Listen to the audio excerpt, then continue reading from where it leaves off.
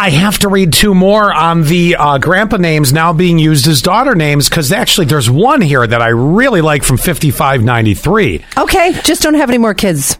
Who, me? Yeah, you said, I really like it. I have no plans, believe me. But I'm not even practicing right now. How about that?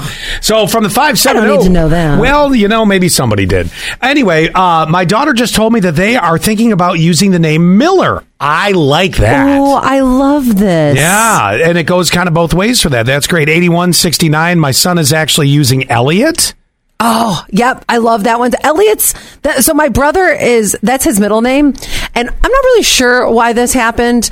Actually, I kind of know why this happened. My brother now goes by Elliot as his first name. Yeah. He got into law. He's a lawyer, and he really liked the sound of it. I mean, I love it. It does sound very lawyerish. Right, exactly. So I do love this name. 5378, they know someone that has a daughter named Charlie. So do I. I do wonder too. If it's the same. I wonder if it's all the same people.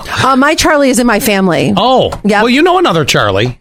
You're just not putting it together yet, but I'll tell you off air. Okay. Oh, hell no, from 0187. My grandfather's names were Boyd and Farrand? Farrand would work. No. And Boyd sounds like it should be a beagle's name. Yeah, well, yes. Come here, Boyd. Yeah. No.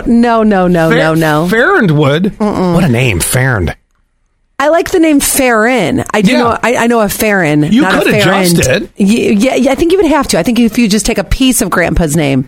Now, I have a crazy update from something you had told yesterday. You said there's this new show coming to Netflix about the blue zones. These are areas where people live really, really long time. It's out now. Actually, it actually dropped yesterday. Oh, okay. Well, interestingly enough, of course, this is what happens. You say something comes up in my algorithm. Yep.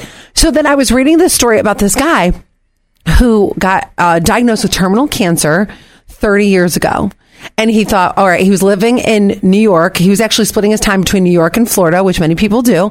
And then he decided, well, you know what? I'm going to move to Greece. That's where he's originally from. That's where his family originates, right? Yeah. And he said he ended up living 30 extra years, still living actually, but 30 years after his terminal cancer diagnosis, where they said that you are going to die within the next 6 months. Oh my gosh. And where he is in this part of Greece is what they call a blue zone, where people live over the age of 100. And it all has to do with taking it easy, the food, the balanced diet that they eat, very Mediterranean. That's what he was saying. He said, I just eat the food. He also does gardening. It's a little bit more of a leisurely lifestyle. Right. And he goes, I forgot to die. Oh, that's a great line. Right?